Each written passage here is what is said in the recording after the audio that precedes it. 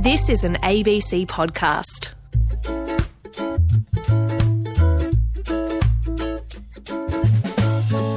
Can you be more Pacific?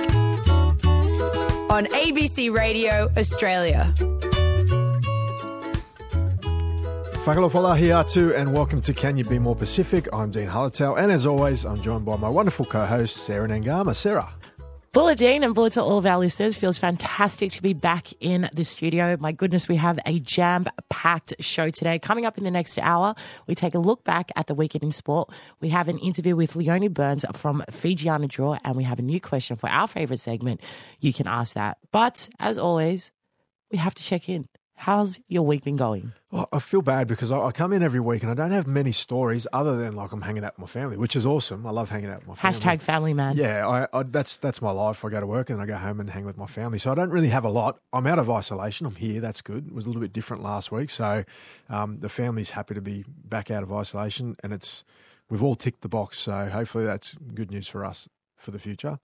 But I always love hearing your stories anyway, Sarah. So what do you got for us? Well, firstly, glad to hear that everyone's in full health. And yes, great to see you in the flesh. My story. Well, breaking news in Sarah Nangama's life. I have officially resigned from my full-time job. Oh, everyone gasp. So my last week, this was my last week and I finished up yesterday. So feels crazy. I've been at Sydney Uni for 5 years, but I just feel like it's it's the end of an era. I've grown up a fair bit. Yesterday I sent a farewell email and it was actually quite sad. It was very sad. But, they actually plan to have like this really big carry-on at Marley Bar. But I actually have a semi-final tonight. So I said, look, guys, might have to postpone it. But I'm still determined to keep it. So I'm the person that she's left, but she's getting everyone together in 4 weeks' time to still get around her. You're like the John Farnham farewell tour. Oh, it mate. just rolls on. Yes, exactly. It's never going to stop. It's never going to stop. You know when you send your farewell email, because Yes. I haven't sent one yet. I'm sure at some point I will. But when you send your farewell email, does it like cut off straight away, or do you wait for the replies to come in? Because Oh, no, it's funny you asked that. I waited for the replies to come in. I was like, no, get around me again. Get around me again. Because obviously people are naturally inclined to just reply and we're all the best. But it was nice. Like this week I've just been so spoiled. Walked into the office on Monday. It was like bunting, balloons, got a balloon delivery. There was champagne. And then this is something. My beautiful colleague, her and I have shared an office for the past year, like really, really close. And she was like, oh, I have this present for you. I'm like, oh, okay. And I open it and it's like this really beautiful pair of earrings. And I'd never really recognized the brand, but I don't know. Do you sometimes just think, I'm just going to go Google it, what is this brand? Try and search it. The girl bought me a $500 pair of earrings. What? Yeah. I'm like, I feel so blessed, but I'm also like, this is too much. I can't believe you're leaving her. I know. You don't get colleagues like that twice. And the thing is, she's so young. She's 21. Wow. I know. That's impressive. It's really special and she's really nice. kind. So I was like, I have to do something nice, take her out to Bondi, to the iceberg or something, get around her. So anyway, that's my life. Giving up work, extravagant gifts, life's good, semi-final tonight. Let's go Waratahs. Go the Tars. Yes. Now, our top story from the weekend was, this happened across a couple of games in the NRL, was pitch invaders. There seemed to be people just jumping fences and running on, evading security. I don't know if security were on the job when it happened, but yeah, it happened first up in the Gold Coast. So there was a young lady jumped the fence and made it all the way down to Mitch Moses, who was about to kick a goal. Now, you're not allowed to do this, and so she kind of got a result that wasn't unexpected when a pitch invader happens. She got cleaned up by a security guard, tackle technique on point. And it was that was the kind of feeling when she got hit. I think it's very funny. I know pitch invaders are actually the biggest punish in the game, particularly for players. But I think the fact that it's a woman that's run on, and she described in the interview that as she kind of got this reaction from the crowd, she thought, this is my time to take my shirt off. And then she did think maybe I should take my bra off, but she's like, nah, that's a little bit too much. But I guess everyone's taking to the internet thinking that maybe the security guard was a little bit too harsh on her. Yeah. Yeah, and the chairman of the Gold Coast Titans has also spoken out saying that perhaps they did go overboard. But she was like, I knew exactly what I was doing. I knew exactly what I was going to get if I was going to get caught, which obviously she did. So I don't know. I think it's funny, but It was, like, there's the fine line here for me because it's entertaining when something like that was pretty harmless and she didn't get she got reasonably close to Mitch Moses. Now, on Sunday at Shark Park was a different story. There was 4 pitch invaders, the first of which ran onto the field carrying a flare. So this is pretty dangerous, and he got right in amongst the players in the middle of the field. Like both teams, the play was stopped for a mistake or something like that. So he'd got right in the middle of the field carrying this flare. He was obviously fairly inebriated. He was quite drunk, I would say, and the flare was just letting smoke off everywhere. They're actually quite dangerous, I'm told. Yeah, I've never been close to one, but it can burn you and pretty dangerous. And the players really didn't know what was going on. It took a long time for security guards to get out there, and that situation there. It wasn't funny. It wasn't entertaining. It was just dangerous. Yeah. And then as he's been swarmed by security guards and taken off, their attention's obviously on him. 3 more come over the fence and take on the field. One tackled a security guard. There was some footage floating around of a pitch invader tackling a security guard back. So he gone, I'm going to just tackle this security guard because he's going to try and stop me. That was a pretty decent hit. So assault for one from a pitch invader. So. That was really ugly and not something that obviously the club's got to deal with. Yeah. Well, now that you say that, I'm thinking pitch invaders, you're bad. Yeah, there's a fine line because it can get dangerous, and the whole point, like, you have a laugh when it happens, but then you realise, well, this is actually quite dangerous. Back in the day, Monica Seles, who's a tennis player, I don't know, it's probably before your time, Sarah, because this was a long time ago. A crazed fan jumped on at one of her. Was it Wimbledon? I think it happened. I can't remember. Anyway, stabbed. She got stabbed in the back by a crazed fan. Okay, now you're making me really scared. To all our listeners, if you are someone who's entertaining the thought of being a pitch invader, it's a no. Yeah.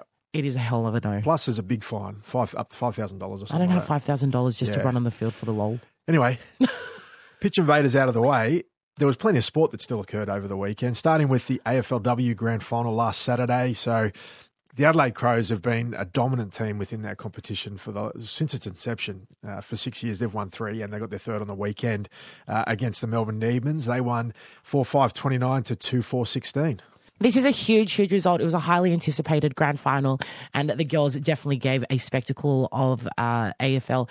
Adelaide Crows, too strong. Melbourne Demons, I kind of thought that they would have it in them, but the Crows. Winning streaks do something in grand finals. They do. When you have that sort of habit of winning, you're always, like, in such a young competition, they're always a force. No doubt their team's always strong. But you're right, Melbourne Demons, they took down Brisbane the week before, so I thought maybe they were a chance to shake it up. Unfortunately, they couldn't do it.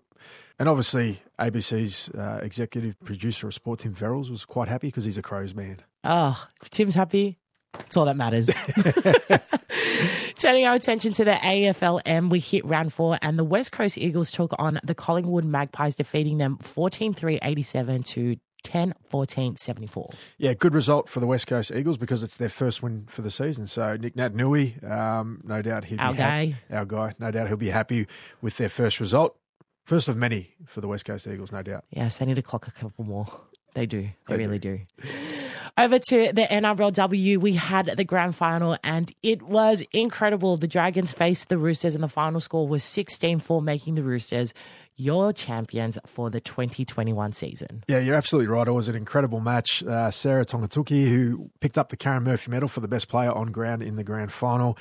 She was up before the judiciary during the week, so the fact that she was on the field was great for the Roosters, and she put in a really strong performance. One break that she made, she put this footwork on the fullback, Emma Tonegado, and that step was like something you see from wingers and outside backs. Front rowers just burst through, bang, off the left foot step, made a clean break. It was good to watch, but she was strong for the whole game, and once again, the Roosters showed plenty of grit. They were down 4-0 after like a minute and a half. So for them to, dig deep, get that result, it was really good to watch. And I tipped the Roosters, so I'm pretty happy about that result.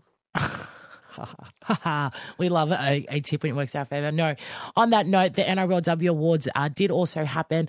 Dally M winner of the year is a joint one between Millie Boyle and Emma Tonegado, two outstanding players. Millie plays for the Brisbane Broncos and Emma Tonegado, who you alluded to earlier, plays for the Dragons. In the Dragons side, they named their Player of the Year, which also was a joint award by PNG superstar Elsie Albert and again Emma Tonegado. Yeah, well done to Elsie. She had a great season. You watch any of the Dragons games for that whole season, she features on the highlights reel. She was like in defence, just crunching opposition players, and she managed to pick up a couple of tries for the season, I believe. I believe so, yes. Yeah, but she was a handful every time she carried the ball, and she looked like she really enjoyed herself. So well done, Elsie. It was just reward for a season that she had.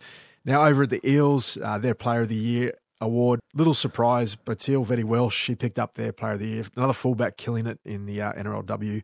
Unfortunately, she picked up an injury in the last game, so she's in rehab at the moment, but again, an outstanding season. Yes, congratulations to her. All these fullbacks just doing incredible things. Fullbacks. Wouldn't have an idea about that. Congratulations to the girl. We'd love to see it. NRLM round 5. Hala, what's cracking in this arena? Well, there was a huge match up in Redcliffe last Friday night. The Warriors defeated the Cowboys 25-24. This was a seesawing battle. It was back and forth. And the man that returned home for the Warriors, Sean Johnson, what a class player he is. He was the one that got them over the mark in extra time or golden point. There was a couple of pretty wayward attempts, some ugly drop goal attempts, but he nailed one. And actually, his attempt wasn't great either. He just drilled it over the crossbar, and this is how it went. 22 out now. It comes to Johnson. Running start. It's flat. And this time, Johnson makes no mistake. It was the ugliest kick you've ever seen. But Sean Johnson for the Warriors wins it with 1:50 left in Golden Point. I mean, if I was Sean, not sure if I would be happy if someone said, that's the ugliest kick ever. Well called, Spriggy. That was. No, I think that's incredible, though. 1 point difference. I love games like that where it comes down to those fine moments. Yeah, and look, the Cowboys will be disappointed because they put a lot into that game, but the Warriors too strong. And Sean Johnson, afterwards, when he was speaking about that moment, it was really nice. So he talked about his family being back home in New Zealand and looking forward to getting home to see them, but also just what it meant to him to be back in a Warriors jersey. He was a Warriors supporter as a kid. His whole family supported the Warriors, and he's back winning games for him. So well done, Sean. Beautiful. Other matches for the round, the Roosters 24 defeated the Broncos 20. That was a big performance from the Roosters up in Brisbane, which is always a tough place to travel. The Broncos have had a bit of an up and down year, but still really competitive. Yeah, they're playing consistently, but the Roosters, they just are a team that find big moments, and it can get a win. They had a really big win up there again against them last year in the corresponding match, but good performances. Joseph Manu, he's a handful. Out of this world talented, right? I know, he's a handful. I feel like every single show that we've had so far since the NRLM has been on, we have been covering his name. If he's not setting up tries, he's scoring them himself. Yes, that is very true. Another man that continues to rise for the Roosters is Satili Tupanua, young back rower, very skillful. He also crossed the line. Played 15 out. Open right it goes. Keary running laterally, pops it up for the infield straightener from Maria Hargreaves. Get beyond the 10 and only 8 metres out when stopped. A try here would ice it, you'd think. Left-hand side, Watson. Gives to Walker. Grubber for the end goal. Oh, he's set up to Panua as well. The kid's got all the tricks. Try Roosters. Wow. He's incredible. He's really, I always watch him because I always spot him. He has the long hair, right? Yes, yeah. Long wears a head tape on his head. To me, he's the most... He just makes meters all the time. He's got because he's so he looks like he's so skinny and tall. Yeah. I just don't expect him to make as many gains as he does. He's like really effortless too. He looks like he's just gliding around the field, and he puts a lot into his performances. So well done, Satili. The last match that I'll highlight for the weekend was the Eels up against the Titans. This was another close one, but the Eels for me just continuing to show why they're like a premiership contender this year. They have been for a few years, but this year I think is where they're really pouring all their energy into being the team that goes all the way. They won 26-20 over the Titans. This was a return match. They only played each other a few weeks ago, but up in the Gold Coast this time, and tries to Bailey Simonson and also Dylan Brown. Last play, Parramatta, 10 out hard on the right. Rain passes centre field. Moses with the kick for the end goal area. It's ricocheted into the air. Dylan Brown's caught it. Dylan Brown's caught it and planted it, I think. Yes, Parramatta try. The Eels have come up with an answering try. I want to see Parramatta in the Final Four. Yeah. They deserve to be there. Yeah, they've got such a talented team. Good depth. Good depth. Dylan Brown, like him and Mitch Moses as a pair combination, they're so good. Like the coolest guys in the competition. He did a fair bit of swagger, mate. Dylan Brown in particular. Loves himself. Swagger loves himself, same thing, yeah. And in signing news, the West Tigers haven't had a lot to celebrate this year so far, but they've signed a young Cook Islands player, Rua Ngāti who will be with the team from 2023 and 2024. It's great news for the young man and also for the Tigers to be investing in their future. Yes, it is a huge achievement, and it's just so great to see even more Pacific Islander players being added to the competition. So no doubt we will monitor his journey and look forward to seeing Kid up in 2023. Yes, we will indeed. Now over to the Super W. What was happening on the weekend, Sarah? So in the Super W, there were only 2 fixtures because we're now coming to the crunch time of it all. Fiji and Drua took the ACT Brumbies and defeated them 17-7. Drua have already solidified their place in the final. So for the ACT Brumbies, it was their final game for the season. This was actually a pretty solid result considering that they were able to only hold Fiji and Drua out for 2 tries. So really, really sad to see ACT Brumbies because I kind of thought that would probably see them in the 2v3 fixture that will be played tonight. But nonetheless, very impressed with Fijiana Drua, and later on we'll catch up with Leonie Burns, who is one of the players on their side. The fixture that I was involved in and most excited about is the New South Wales Waratahs up against the Queensland Reds. We defeated them 46-0 out at Marylands. It was a game that we genuinely took very personally because we had lost the week prior to Drua, so we thought, as a group, it was time for us to clap back and clap back strong. Beware the wounded tar. Yes, the wounded tars. But that game we were humming from the start. We felt like we needed to take control because it was also the game that if we lost, we would have had to go to Queensland to play the 2v3. And we didn't want that. We wanted to host a semi-final here at home. So we got the treats, and so tonight we will face off against Queensland Reds again to book a spot in the final. So there's a lot on the line. There is a lot on the line. You forgot to mention that you crossed for a try. Try-scoring machine. Look, be careful. Be careful calling me a machine. It's taken me 3 years to cross the line again from the first and last time I scored a try. But no, it was, I was really chuffed myself because I don't really score tries in Super W. We actually had Matt Burke come to TARS training last night to do Jersey Prezzo. Absolute legend of the Waratahs and the Wallabies. And he said something that stuck out to me. He goes, as you continue to play football, as you play higher reps, you'll come to realize that you have less time and space. And I'm like, yes, that's the whole reason I never score enough tries. There's not enough space for me.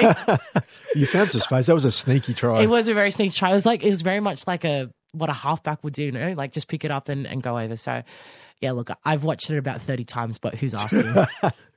You have to repost it. Exactly. Oh, it didn't even make the highlights reel. That's how unimpressive it was. What about in the Super Rugby men's? Yes, we hit round 8, and the fixtures to highlight is the Western Force went up against the Melbourne Rebels, 2 sides who haven't had the strongest of seasons. They've only clocked 2 wins each, but the final score was 22-21. Very unfortunate for the Force, but I'm kind of happy for the Rebels. They've been such a wounded side. I think at the beginning of the season, they're looking at something of 17 players missing off their roster. So for them to be able to get their dub against a pretty strong Force side is a solid result. The Hurricanes took on the Crusaders and fell 24-21. That was the second match that the Hurricanes needed to play because of COVID affecting one of their previous fixtures. They had to take on Moana Pacifica, where they ended 53-12. Very sad for Moana Pacifica. Their captain, Christian, there was this piece of content that was circulating. There was a cameraman in the middle of the circle, and he was so emotional. Just, telling the boys, this one hurts because we didn't play the style of footy that we wanted to play and was so much better than that. So it also gives us a little bit of intel of, I guess, what's happening within that inner sanctum of they're struggling to get some wins. They've had some really solid wins clocking their first, but it's really competitive and, they are a new side, but no doubt they will bounce back from this and finish on a stronger note this weekend. I've seen this bit of content. What I like about this is that they care so much about losing games. Often you hear complaints from fans seeing their team lose and how happy the players are after the game, walking around slapping backs of their opposition and just having a bit of a chuckle about it. You can see that it means a lot to these guys. So I really like to see that. Obviously want to see them get some more results go their way. But yeah, that was a really cool piece that they put together. Well said. And in the Rugby Sevens arena, the Flying Fijians took out the competition. Yes, well done to the Flying Fijians. They welcome back their skipper, Jerry Tuwai. So we love that guy. Yeah, everyone loves Jerry Tuwai. And no he's doubt, my cousin. He's my cousin. No doubt a big boost to their campaign in Singapore. And also, Manu Samoa were back for the first time in 2 years. They had losses to Australia, New Zealand and USA, but they got some wins against England and Spain. So great to see Manu Samoa back in the Seven Circuit after a COVID-interrupted couple of years. Yes, hopefully COVID is something that we don't talk about, but good to see them back in the fold. And the Vancouver Sevens comp will kick off this weekend on the 16th and 17th of April. Look forward to bringing the results of that one. Talanoa time on Can You Be More Pacific?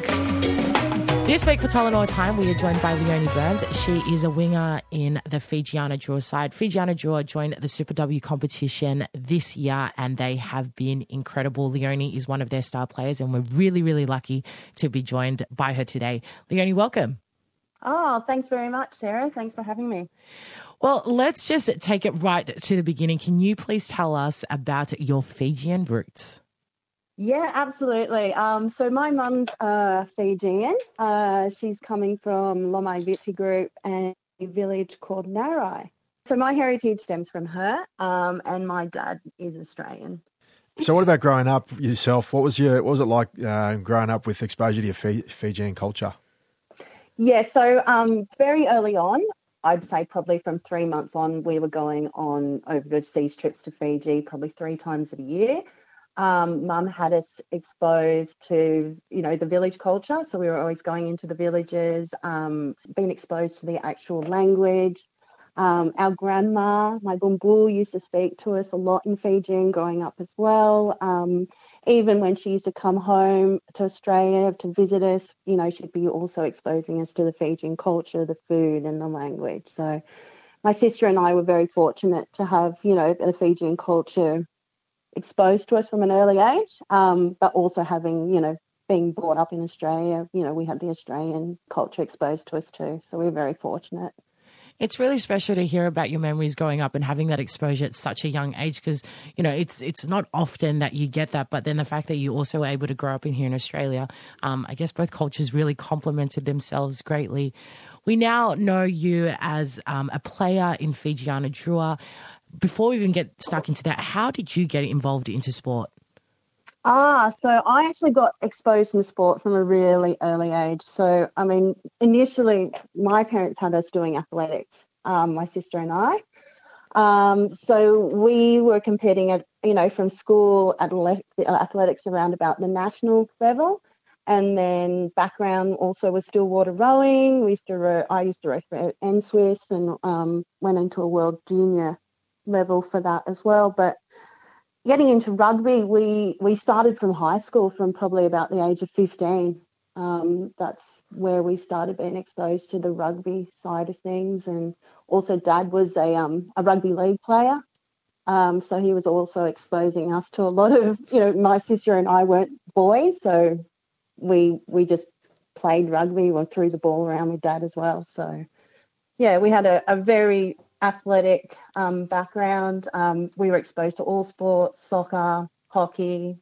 We even did karate in there for a stint as well. So, right. Yeah, very, very, broad range of sports. It does sound very broad. And with rugby, is it something that you picked up the ball straight away and you're like, that's it, I love it, this is going to be my thing? It was a bit of a transition because we were really involved in athletics. But coming out the back end of athletics, we were like, oh, okay, well, let's give it a go. We tried it at school and let's try it after school and went on to play for Warringah Rats and also went, the good old Rats, and also the Eastern Suburbs rugby team as well. And then it just kind of started to stem from there. Went to play for the Sydney representative team. Went into the Waratahs development team, and then after that, I actually went to Fiji and started playing a bit for the Nandi Blazers in sevens, and then went on to play for Fiji rugby sevens team in the IRB World Cup, and then started to stumble onto Fijiana Drua. So it's kind of been a journey right through from 15. Leonie, I love hearing your journey because you've really you have such a colourful CV and you've played some really, really important rugby. We've actually played rugby together, and one of my strongest memories of you is that you were one of the fittest in our team, and hearing the fact that you played so much sport, it makes so much more sense now. Now, like Fijiana Drua, this has been such an exciting addition to the Super W competition. There was word about it last year that it was going to be part of the tournament, and then you guys have come in and absolutely dominated. Take me back to when, that first moment, I guess, you were presented the opportunity to play for this side. Oh, yeah. Look, it started off with Josie Majors. She actually reached out to me and said, oh, look, Fijiana Drua are putting a squad together. Are you interested in putting your hand in? And I said, I'll speak to my sister, and spoke to Leilani, and she goes, I'll go for it. It'll be a really good opportunity, and it could also stem on to playing for the Fiji in the World Cup. So I said, yeah, okay, I'll give it a shot, and then was in contact with Mike Legg. And Mike Legg had a squad of about 25 international players in a pool that he was going to select from for the international side. Out of that squad, it would have been about 8 of us that were finally picked, which were coming from Japan, 2 from Japan.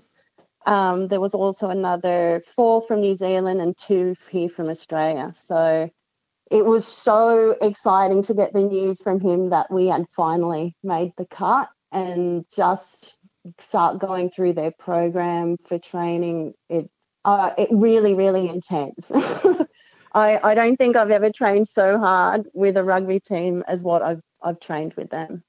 You can certainly tell in the style of play that you're playing at the moment, because you're so that's one thing I noticed in watching is that you're so fast, and the skill's there, but you're relentless from start to finish. It's been really enjoyable to watch. I guess with players coming from so many different places, what was it like trying to get to know each other and then get on the same page with the style of rugby you're playing? Oh, for sure. I mean, look, to be honest with you, a few of us had played together before. So a few of the Fijian girls I'd played sevens with before, so I kind of already gelled with them. But it was a lot of, in that team, there is so many new players and so many young players, which is really, really exciting. But to try and gel with them initially, it took a little bit, I won't lie. It probably took us about a week to 2 weeks to try and get into that, what they call the Fijiana style of playing, which is that offload game. That took a little bit of getting used to, especially for, a few of the other overseas girls as well. Well, it looks like you are all singing off the same sheet now, because you are humming by the time that you take the field. Just talk me through training. I've heard so many different whispers about what your training's like, but I assume that it's like, it's hardcore. You guys are doing a fair bit every single day in camp. Yeah, absolutely. Look, it all started from pre-season, to be honest. We all put like really big hard yards in. I'm not sure if you'd seen any of the footage that was floating around where the girls were actually put through military training camps. Rough. Yeah, so really rough, like going through mud pits, like the whole lot. Running the Singatoka sand dunes. We were probably training up to 4 times a day. Into pre-season, and then coming into camp, lots of conditioning, lots of, field time, lots of weight sessions. It starts from about 5 o'clock in the morning and it ends probably about 6 o'clock at night. So wow, it's full on training camps. That does sound ridiculously full on, but as you say, it's put you in really good stead for the season. Now, unfortunately for yourself, you're battling through an injury and you've had to sit on the sidelines. How has it been, one, the rehab, but also having to sit on the sideline and watch the games unfold? Yeah, look, it's been really tough to be seated on the sideline. You train so hard to be at this point, and there's so much lead up to it, to then for your journey just to stop, especially this close to the finish line. But it's great just to still be here. It's great to see the girls still going through the journey and, seeing them getting so excited and so pumped up for the grand final ahead. You know, some of these girls haven't even been overseas, so this is the first time for them, and just watching them complete the journey coming up, it's just something else. That's really special to hear. I'm intrigued to know, you know, with your usual prep when you would be playing, like what would your game day ritual, what would it be? My game day ritual, so I'd probably wake up first thing in the morning, probably about 5 o'clock. Even on game day? Yeah, a few of us wake up at 5 o'clock in the morning. Well, this just depends, because sometimes Rugby Australia like to fly us out super early in the morning to go on game day to go and play, but we won't get into that. But say less. Say less. Yeah, I'll say less. But yeah, I like to get up. A lot of us like to get up early in the morning just to wake the body up. Even if it's on the gym, you know, just walking on the treadmill. Some of us will do a light jump, like run in the gym. We go at 7 o'clock breakfast. Depending if what time the game's on in the day, we might do a walkthrough of what our gameplay will be, have lunch, then we'll go and go to the field probably 90 minutes prior to the game. You know, within that, I'll be listening to my own playlist in the music in the bus, or, you know, however transport that we're getting to the field. Get there and then, game on. We're switched over into rugby mode. Pre-game, the coach will start getting us ready mentally, and then we're in the hands of the coaches, really. I love that. What's one song I will find in your playlist? Oh, DMX. DMX.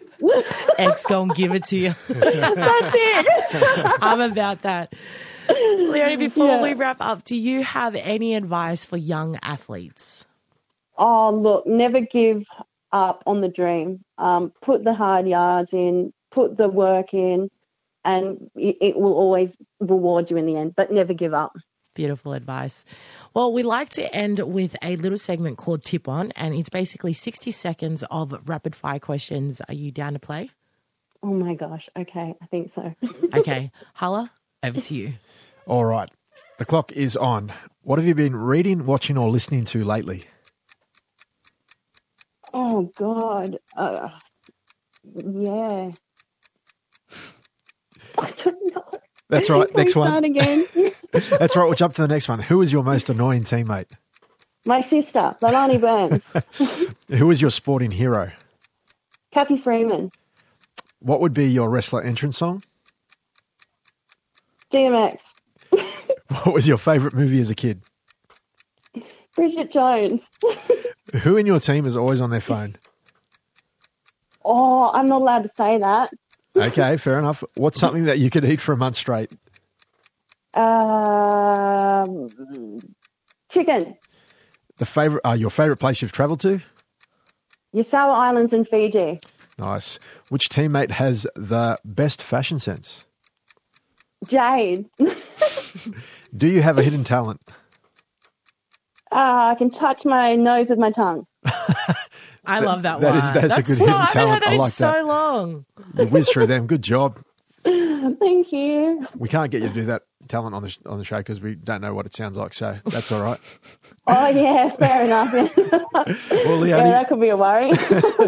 Leonie, thanks very much for joining us on Can You Be More Pacific? It's been a joy having you. We wish you all the best with your rehab on your shoulder, and, of course, Fijiana Drua, all the best for the rest of the Super W competition. Awesome. Thanks for having me, guys. And Sarah, best of luck tomorrow. Thank you so much. That was Fijiana Drua winger Leonie Burns. We wish her all the best for recovery and for the rest of their season. You can ask that. Your chance to ask what it's really like to be an elite athlete on Can You Be More Pacific? So we're back with another question for our favourite segment, You Can Ask That. And for any of our new listeners, this is basically an opportunity for you to ask us anything. You can send it to us on Instagram at Sarah Nangama or at Dean Hallertau. Hala, this week's question comes from Sam in Brisbane, and it is, what is the relationship really like between head coaches and players? It's very friendly. They're very nice. They get along. It's Maybe in your experience, because you're Dean Hallitown, the kindest guy in the world. No, it's in my view, it's pretty varied. I think a lot depends on the position of the player, where they are in the team. So, I'll give you an example: halves, the 7 and the 6 in rugby league, they would spend a lot of time with the head coach talking about structure and game and direction. All the halves that I've known often end up doing 2 to 3 times the amount of video that the rest of the team would do, because they have to basically implement the plan of the coach. You throw hookers in for that matter as well. So I think they'd have to have a pretty good relationship communication-wise. Whether or not they like each other, I don't know.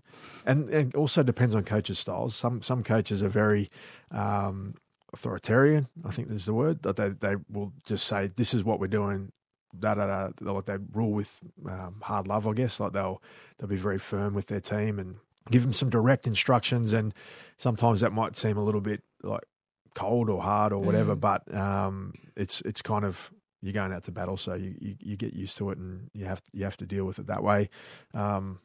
Initial thoughts from yourself? Well, yeah, I like that you use the word varied, because that's definitely my experience of it. I think depending on what the game structure is or what the game plan is for that week will really determine who is the flavour of the week for the coach. Yeah. Okay. I actually went on this rant yesterday because Matt Burke came to training and he was like, okay, I'm going to take the kickers and we're just going to do kick. And, some of the girls are like, oh, well, can I come kick? And that coach is like, no, if you're a back rower, I don't want you in there. If you're a hook, because, everyone wants to kick if Matt Burke's coming to do a kicking session.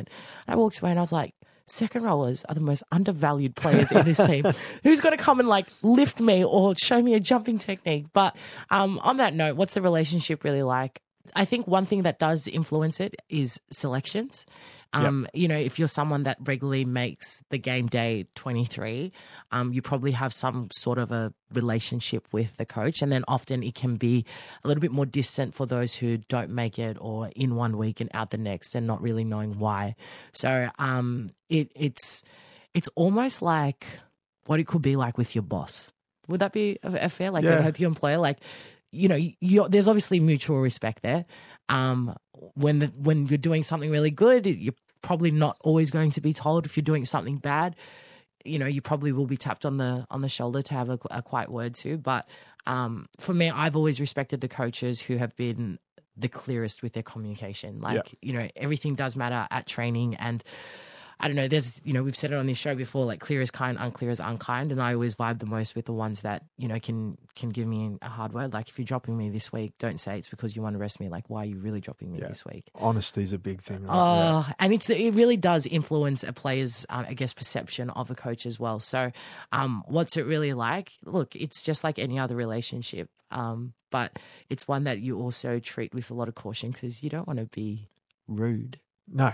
You got to have a certain level of fear for the coach, I think. Respect. It's respect will probably translate to respect. You respect them, and that, I think the fear bit is they have to be able to come down on you when need be, like a parent or a boss or whatever. When you're, like you said, when you're stepping out of line, they need to be able to let you know where you're going wrong, but also come from a place of improvement. Tell me what I'm doing wrong, but tell me how to improve at the same time. And then, if you have that respect, then you can take that information on board. But all the hard coaches I've had, I know they're coming from a place of I want you to be better, and it drove me to be better. So I like that. One of those things with not going out for a kick as a back rower, I had a coach that always said, I don't care who kicks. If you practice it enough, I'll let you kick in a game. If you're a front rower and you want to kick, show me you're practicing at training, and I'll let you kick. I love that. Yeah. That's fantastic. I guess on that note, for any aspiring athletes, or, it's often you may disconnect yourself from the coach because you fear them so much. But I would say, and I would really encourage you to really put yourself forward to your coaches. Ask them for feedback. They might say they might not have anything for you, but you putting yourself forward shows them that you care about your performance. And something that we constantly have to do, I do weekly, is, you have to clip your own games. Don't just clip all of your highlight stuff, clip when you drop the ball or you miss the tackle, because that does also matter to the coach. So they know that you care for your performance equally. And yeah, I promise you that's never lost on a coach. That's great advice, Sarah. So on that note, to any of our listeners, if you have any questions, please hit us up. We'd love a chat, clearly. Find us on Instagram at Sarah Nagama or at Dean Hallitown.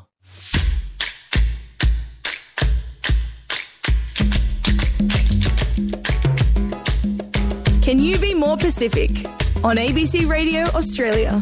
Oh my God. You're with Sarah and Dean talking all things sport across the Pacific. Don't go anywhere. We've still got our favourite socials. We tackle the tough headlines in the ruck and we take a look at what's coming up this weekend in sport.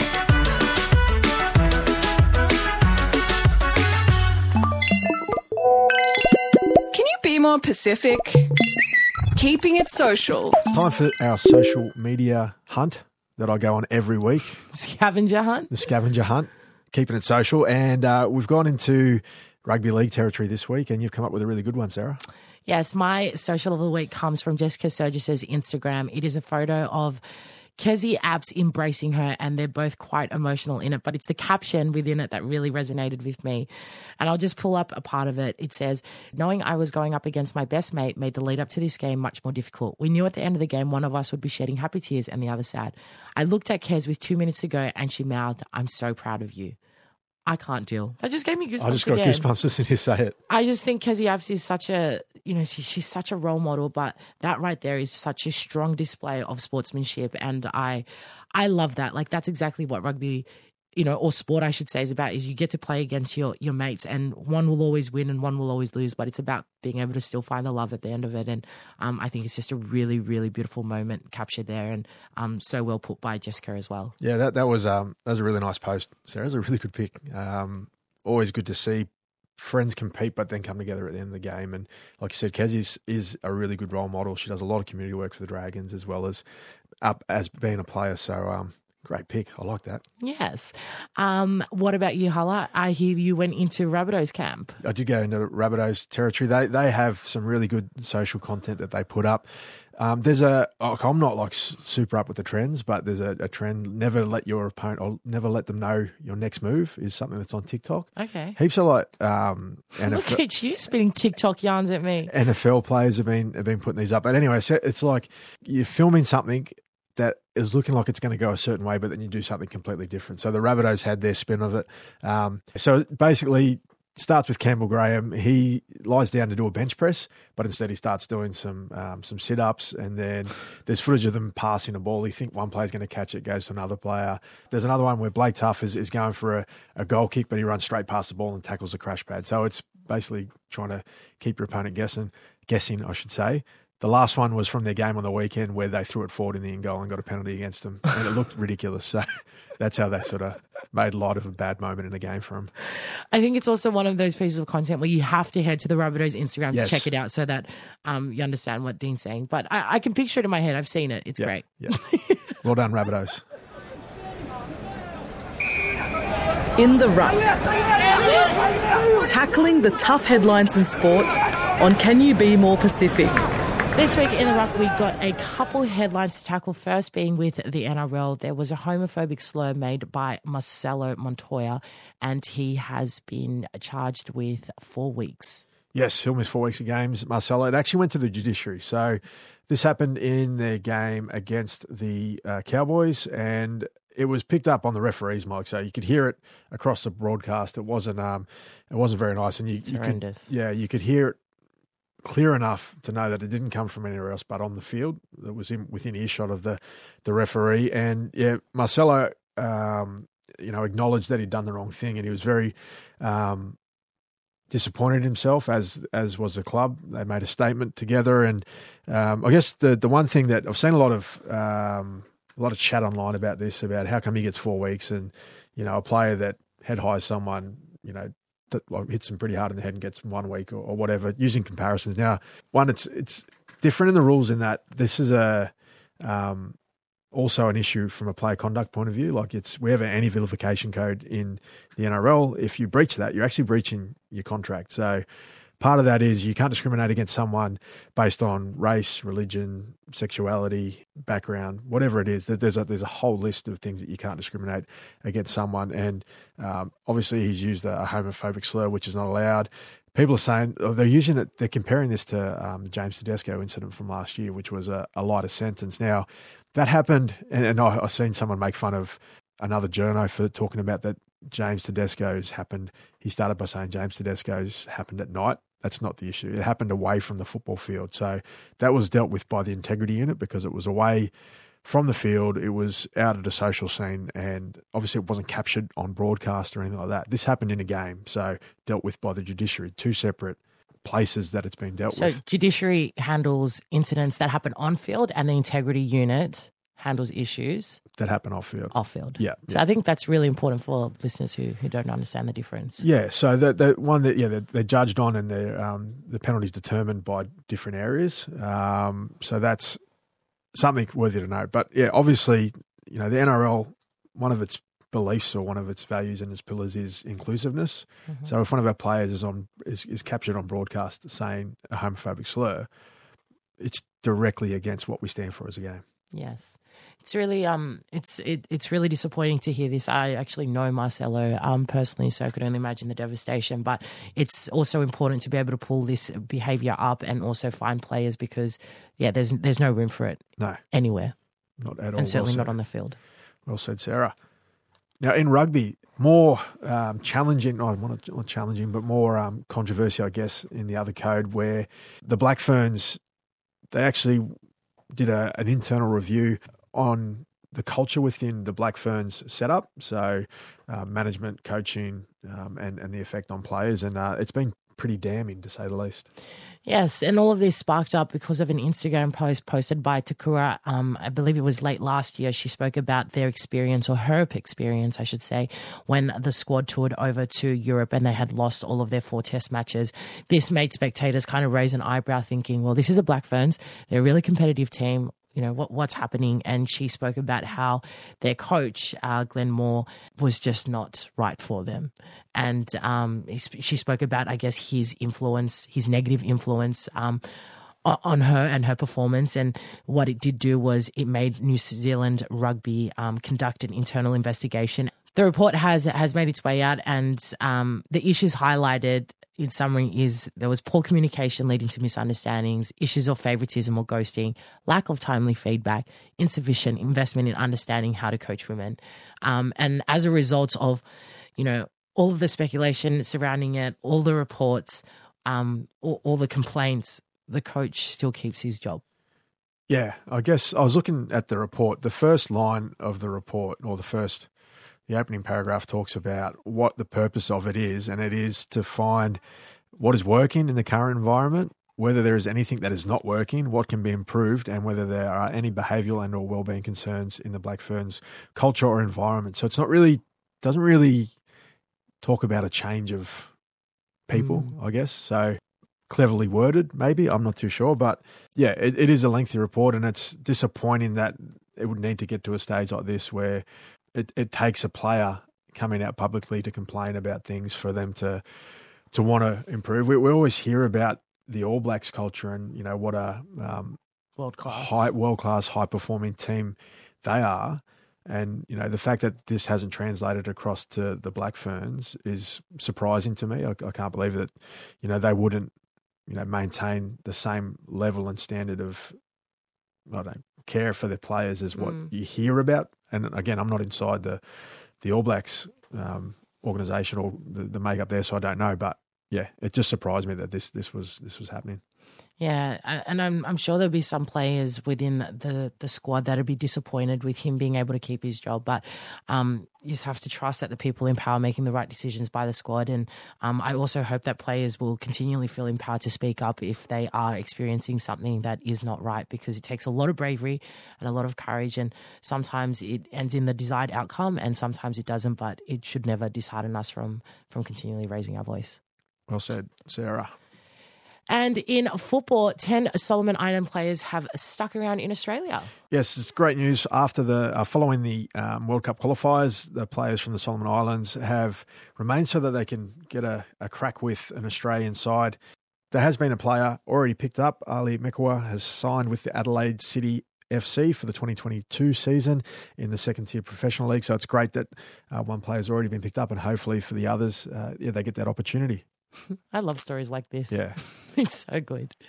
Well, Dean, that's all we have time for today. It is, but if you missed the show or you just want to listen to the magic again, it'll be replayed on Friday, 2 p.m. PNG time. We can find all our episodes on the Radio Australia website or wherever you listen to your podcasts. Bye there. Utolu kia. Can You Be More Pacific? An ABC Sport production for ABC Radio Australia. This program has been funded by the Department of Foreign Affairs and Trade.